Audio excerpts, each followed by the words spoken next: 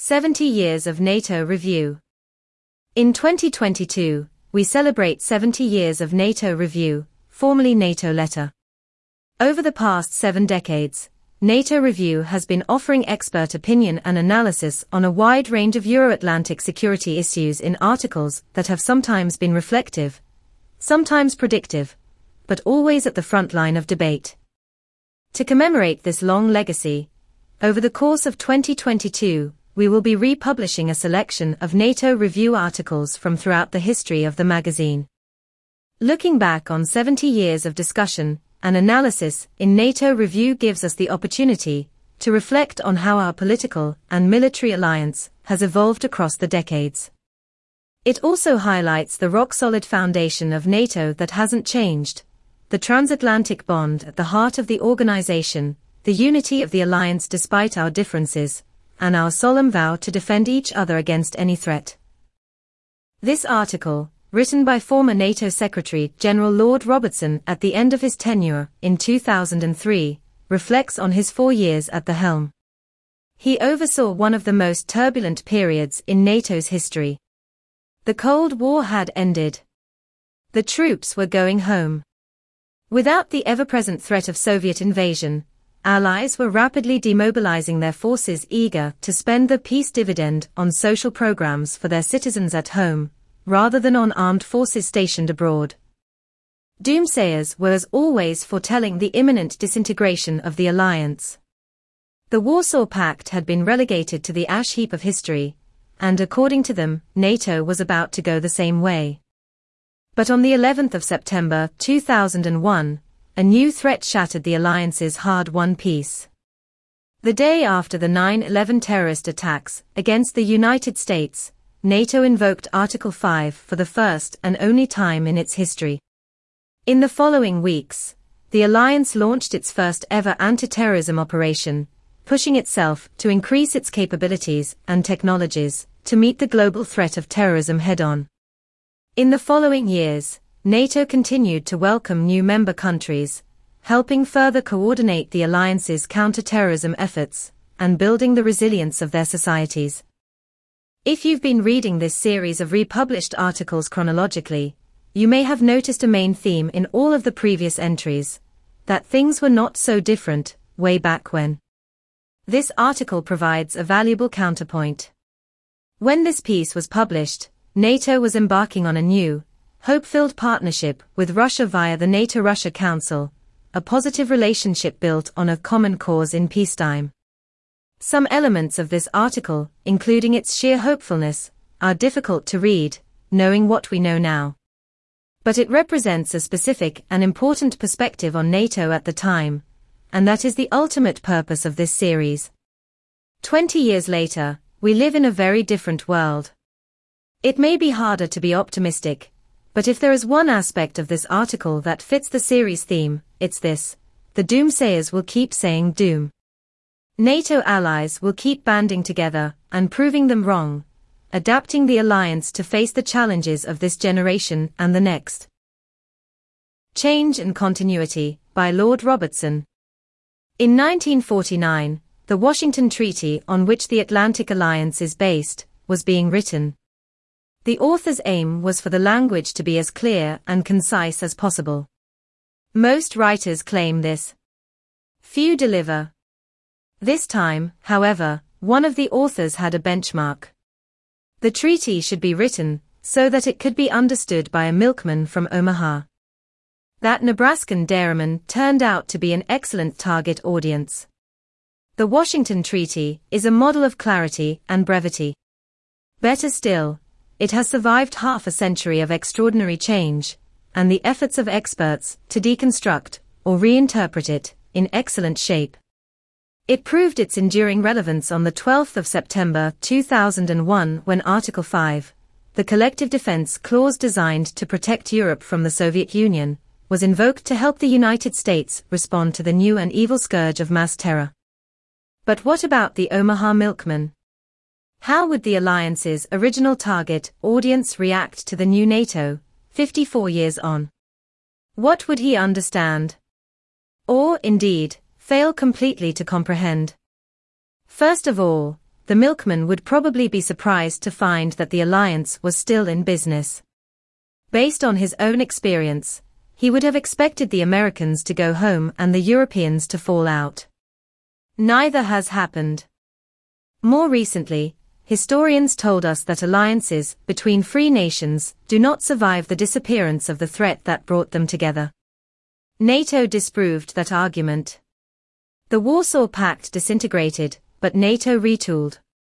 It retooled first to help spread security and stability eastwards across Europe, then to use its unique multinational military capabilities to bring peace to Europe's bloody and chaotic Balkan backyard, and now to confront the new threats of our post-9/11 world. New challenges, new NATO. The challenges have changed. So has NATO. The Omaha milkman would understand and approve. He would look at the mathematics. 12 members in 1949, 19 today, and 26 next year gives a clear message of success. He might, however, wonder what had happened to the old adversary, the Soviet Union. Here, however, his perspective would be different from ours. Only 4 years after the end of the common struggle against fascism, and with the Iron Curtain only beginning to fall across Europe, he might not be that surprised to hear that we were once again partners with Russia. But for those of us who are children of the Cold War, the journey from the shadow of mutual extinction to a NATO-Russia Council, in which Russia sits as an equal with 19 NATO members to deal with the common threats of the 21st century, is nothing less than epic. Many of our young people are only hazily aware of the details. For them, the Cold War is almost as remote as the Great War, a different world, barely relevant and hard to understand. Yet when you explain to them what was done and why, they are enthralled. This is because this journey, from 40 years of ideological hostility and head-to-head global military confrontation, to a working partnership and real cooperation, is one of the main platforms on which their very different world is based. We still have our differences with Russia. But they are the stuff of politics and diplomacy, not mutually assured destruction. We must therefore do more to explain all of this to a new generation, so that the NATO-Russia Council and other mechanisms for cooperation get the credit and support they deserve. The same applies to NATO's other partnerships, with Ukraine, and with new democracies and old neutrals in the Euro-Atlantic Partnership Council, EAPC, and Partnership for Peace. Never before have 46 countries, as diverse as the 19 NATO members, Russia, Ireland and Switzerland, the Baltic Republics, Tajikistan and Uzbekistan, made common cause in peacetime. That they do so on the basis of our common values, and that their partnership extends beyond political jaw to practical military cooperation against terrorism and on the ground in NATO-led missions in the Balkans and Afghanistan, is another extraordinary, but too little known achievement. As the name says, this really is a partnership for peace. More than that, it is the world's largest permanent coalition, which works through and because of NATO. This is another clear and concise message that the milkman would understand and endorse. Nonetheless, some critics argue that the real comparison is not with the NATO of 1949, but with the NATO of 1989, before the Berlin Wall fell, or the NATO of 1999, before Al-Qaeda struck the Twin Towers. NATO may have done a decent job in those days, but what added value does the alliance have today? Is it anything more than a political talking shop? To begin with, no one should disparage talking shops. Jaw is always better than war. And ours is jaw of the highest quality. Frank and open debate within a close but diverse family. At their December 2003 meetings, Alliance defense and foreign ministers tackled the most difficult current issues head-on: Afghanistan, European defense, and Iraq. We made progress in every area, because NATO is the tried and tested forum for debate, decision and then action. Alliance transformation. More importantly, in the past 2 years, NATO has been truly transformed. The initial impulse came from 9/11, but the process rapidly became much deeper and much wider. During 2001 and 2002, NATO sent AWACS aircraft across the Atlantic to help protect U.S. cities, reversing the expectations on which the Washington Treaty had been based. We ditched a decade of sterile argument about whether NATO could operate out of area by agreeing that threats would be met from wherever they might come. We created the NATO-Russia Council. Then the Prague Summit began to pull the Allies towards even more radical change. An enlargement summit became a transformation summit.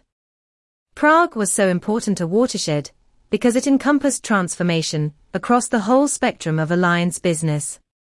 This extended from new members and new partnerships with the European Union and Russia through new capabilities and new missions to the most radical reform ever of the alliance's internal processes and structures.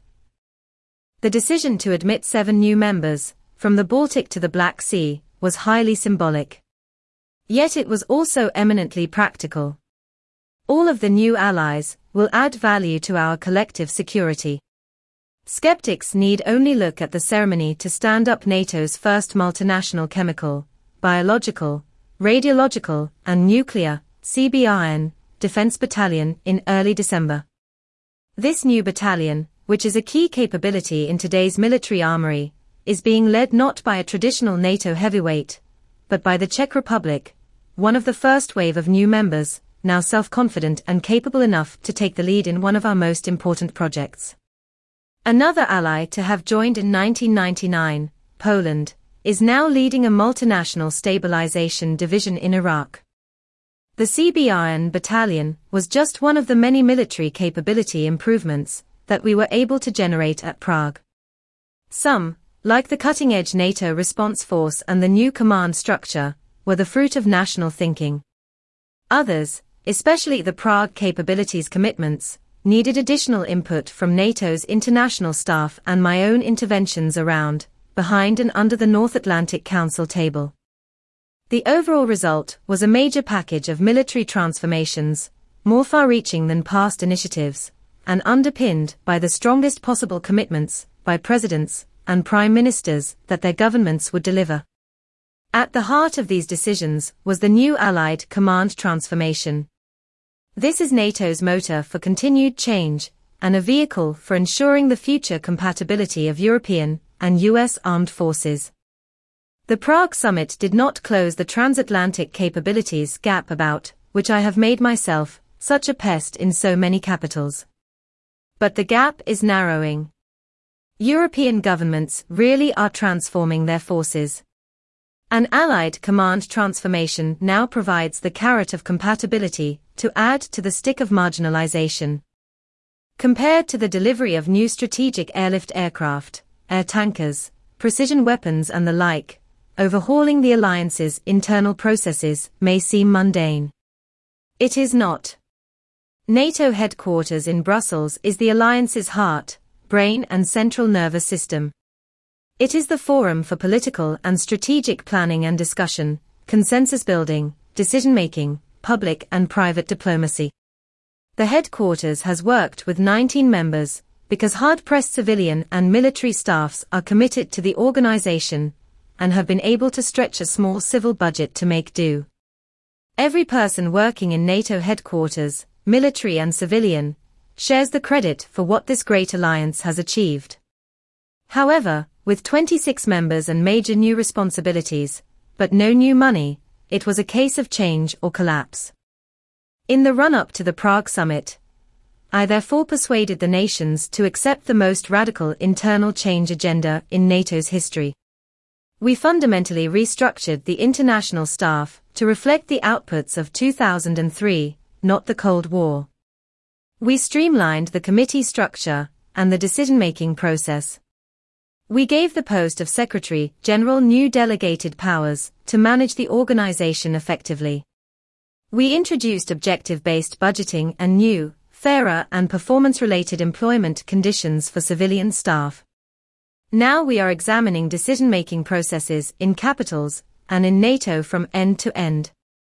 Most important of all, we demonstrated to the skeptics that NATO as an institution could change itself, and could change quickly and for the better. The alliance became the focal point for developing military capabilities to deal with the threats posed by terrorism and weapons of mass destruction. Our new Czech-led CBRN battalion is just one example. Cooperation with partners on terrorism and with Russia on theater missile defense are others.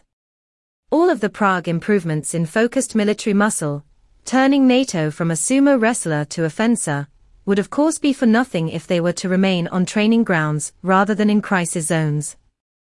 So the most important of all the Prague transformations was NATO's adoption of new missions. Impact of Iraq. In early 2003, when the international community and every other multilateral institution was split and paralyzed over Iraq, NATO was able both to agree and to act. It did take us 11 difficult days to meet our Washington Treaty commitments and reinforce Turkey. But we did so when others failed. Indeed, some people will recall that it took NATO longer still to reach a similar decision in politically less difficult circumstances at the time of the First Gulf War. Moreover, in building agreement, we confounded the critics who said that this crisis would shatter NATO's cohesion forever. Only weeks later, our supposedly crippled alliance took two previously unthinkable decisions. First, to take over the International Security Assistance Force, ISAF, in Afghanistan's capital, Kabul. Then to provide support to Poland in setting up a multinational stabilization division in Iraq. I have seen very few attempts to analyze how and why NATO went so quickly from the brink of going out of business to agreement to go out of area instead. In part, I think the reason was that nations peered into the abyss of a world without the transatlantic alliance and recoiled. But I also sense that too many people underestimated the deep consensus that exists across Europe and the Atlantic on post-9/11 threats and how to deal with them. NATO's Prague Summit statement and the European Union's new security strategy do not reflect divergent worldviews. Of course there were and still are differences inside Europe and across the Atlantic on Iraq. But the differences were about how to handle Saddam Hussein in 2003. They were not on the big picture of the global and continuing threats from apocalyptic mass terrorism, weapons of mass destruction, and failed or rogue states. If the differences had been as fundamental as the pessimists believed, NATO would not today be in Kabul and preparing to move beyond of the Afghan capital. Nor would it be supporting Poland in Iraq and discussing calmly a potentially larger role in 2004. Prague has set in train a genuine and profound transformation, one that is already firmly embedded in the alliance's culture and being implemented on the ground from Kosovo to Kabul. The Omaha milkman would, I am certain, understand and approve. But he might still have one or two questions to ask. How, for example, will an alliance created to defend Cold War Europe fare beyond the Hindu Kush? The answer is that NATO will succeed, because it has no alternative. All of its members understand and agree that if we do not go to Afghanistan and succeed in Afghanistan, Afghanistan and its problems will come to us. Worse still, we would have to deal with the terrorists, the refugees and the drug traffickers with a much weaker international security structure, because NATO would have been severely damaged and the concept of multinational security cooperation, whether in NATO, the European Union, the United Nations or coalitions, would have been dealt an equally heavy blow. I am, however, optimistic, firstly because NATO has an unbroken record of success. Second, because nations have woken up to the need for more usable and more deployable forces for operations of this kind, and are beginning to do something about it. My efforts in the autumn of 2003 to provide helicopters and intelligence teams for ISAF were well reported in the newspapers. There were fewer reports of our success in December in meeting the requirement, exceeding it in some respects. The mood has changed. I hope that next year we will be able to change the process, as well so that my successor, Jaap de Hoop Scheffer, can spend less time than I have been obliged to on persuading nations to make the necessary forces available. My third reason for optimism is NATO's record in the Balkans. Bosnia and Herzegovina, Kosovo and the former Yugoslav Republic of Macedonia are no longer in the headlines, because NATO acted, and because NATO learned lessons and put them into practice. We helped stop civil war in Bosnia and Herzegovina. We acted to prevent ethnic cleansing in Kosovo. We intervened to prevent a civil war in the former Yugoslav Republic of Macedonia. In each successive crisis, our involvement came at an earlier stage, and was therefore increasingly effective in saving lives and preventing overspill. And we were prepared to stay the course. During December's ministerial meetings, the foreign ministers of Bosnia and Herzegovina and Serbia and Montenegro sat side by side to my right, at a working lunch of the EAPC countries. They are not NATO partners yet, but only 8 years after the Srebrenica massacre, they are well on the way towards Europe's mainstream. Most extraordinary of all, the strongest voice raised among the existing partners in favor of their early membership was that of Croatia. If NATO can succeed so spectacularly in the Balkans, the great challenge of the 1990s, we can succeed in Afghanistan today. European defense. A final question from the milkman might be, what is this row about European defense all about? Will the European Security and Defense Policy, ESDP, really damage NATO? My answer is an emphatic no. I have been as robust as anyone in my opposition to unnecessary duplication between NATO and the European Union. We need more capabilities, not paper armies and wiring diagrams connected neither to soldiers nor to reality. But that does not mean I do not welcome a stronger European security and defense role, including the ability to conduct autonomous EU missions where NATO decides to stand aside and the arcane, but essential Berlin Plus arrangements prove inappropriate. I therefore welcome the agreement reached recently among the EU members on strengthening ESDP, because it involves no unnecessary duplication. I am also reassured by the commitments to a strong Atlantic alliance, and to complementarity between NATO and the European Union, being made on all sides of the debate, not least because governments know that genuine institutional duplication and competition would cost much more to produce much less. No government likes that kind of deal. My message is therefore that everyone should take the long view. Put proposals to the acid test of whether they deliver real capabilities, real added value, but do not turn a Eurodrama into an Atlantic crisis. NATO and the European Union both have more than enough to do without a new round of theological nitpicking.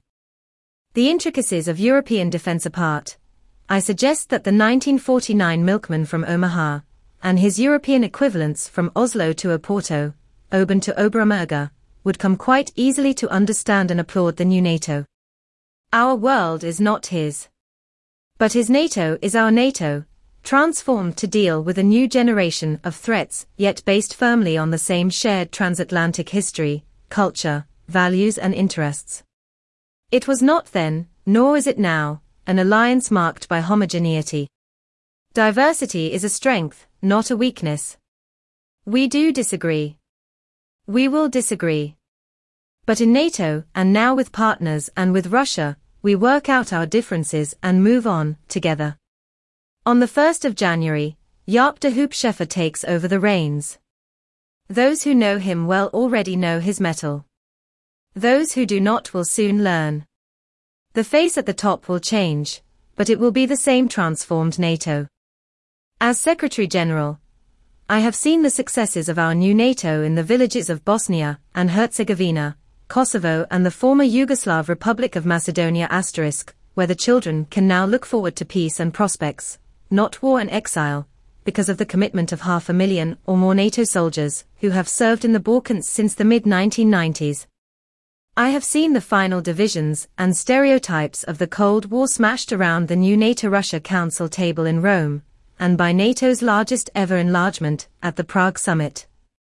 I saw what the terrorists could do in the rubble of the Twin Towers, and then how NATO could retool to help defeat them.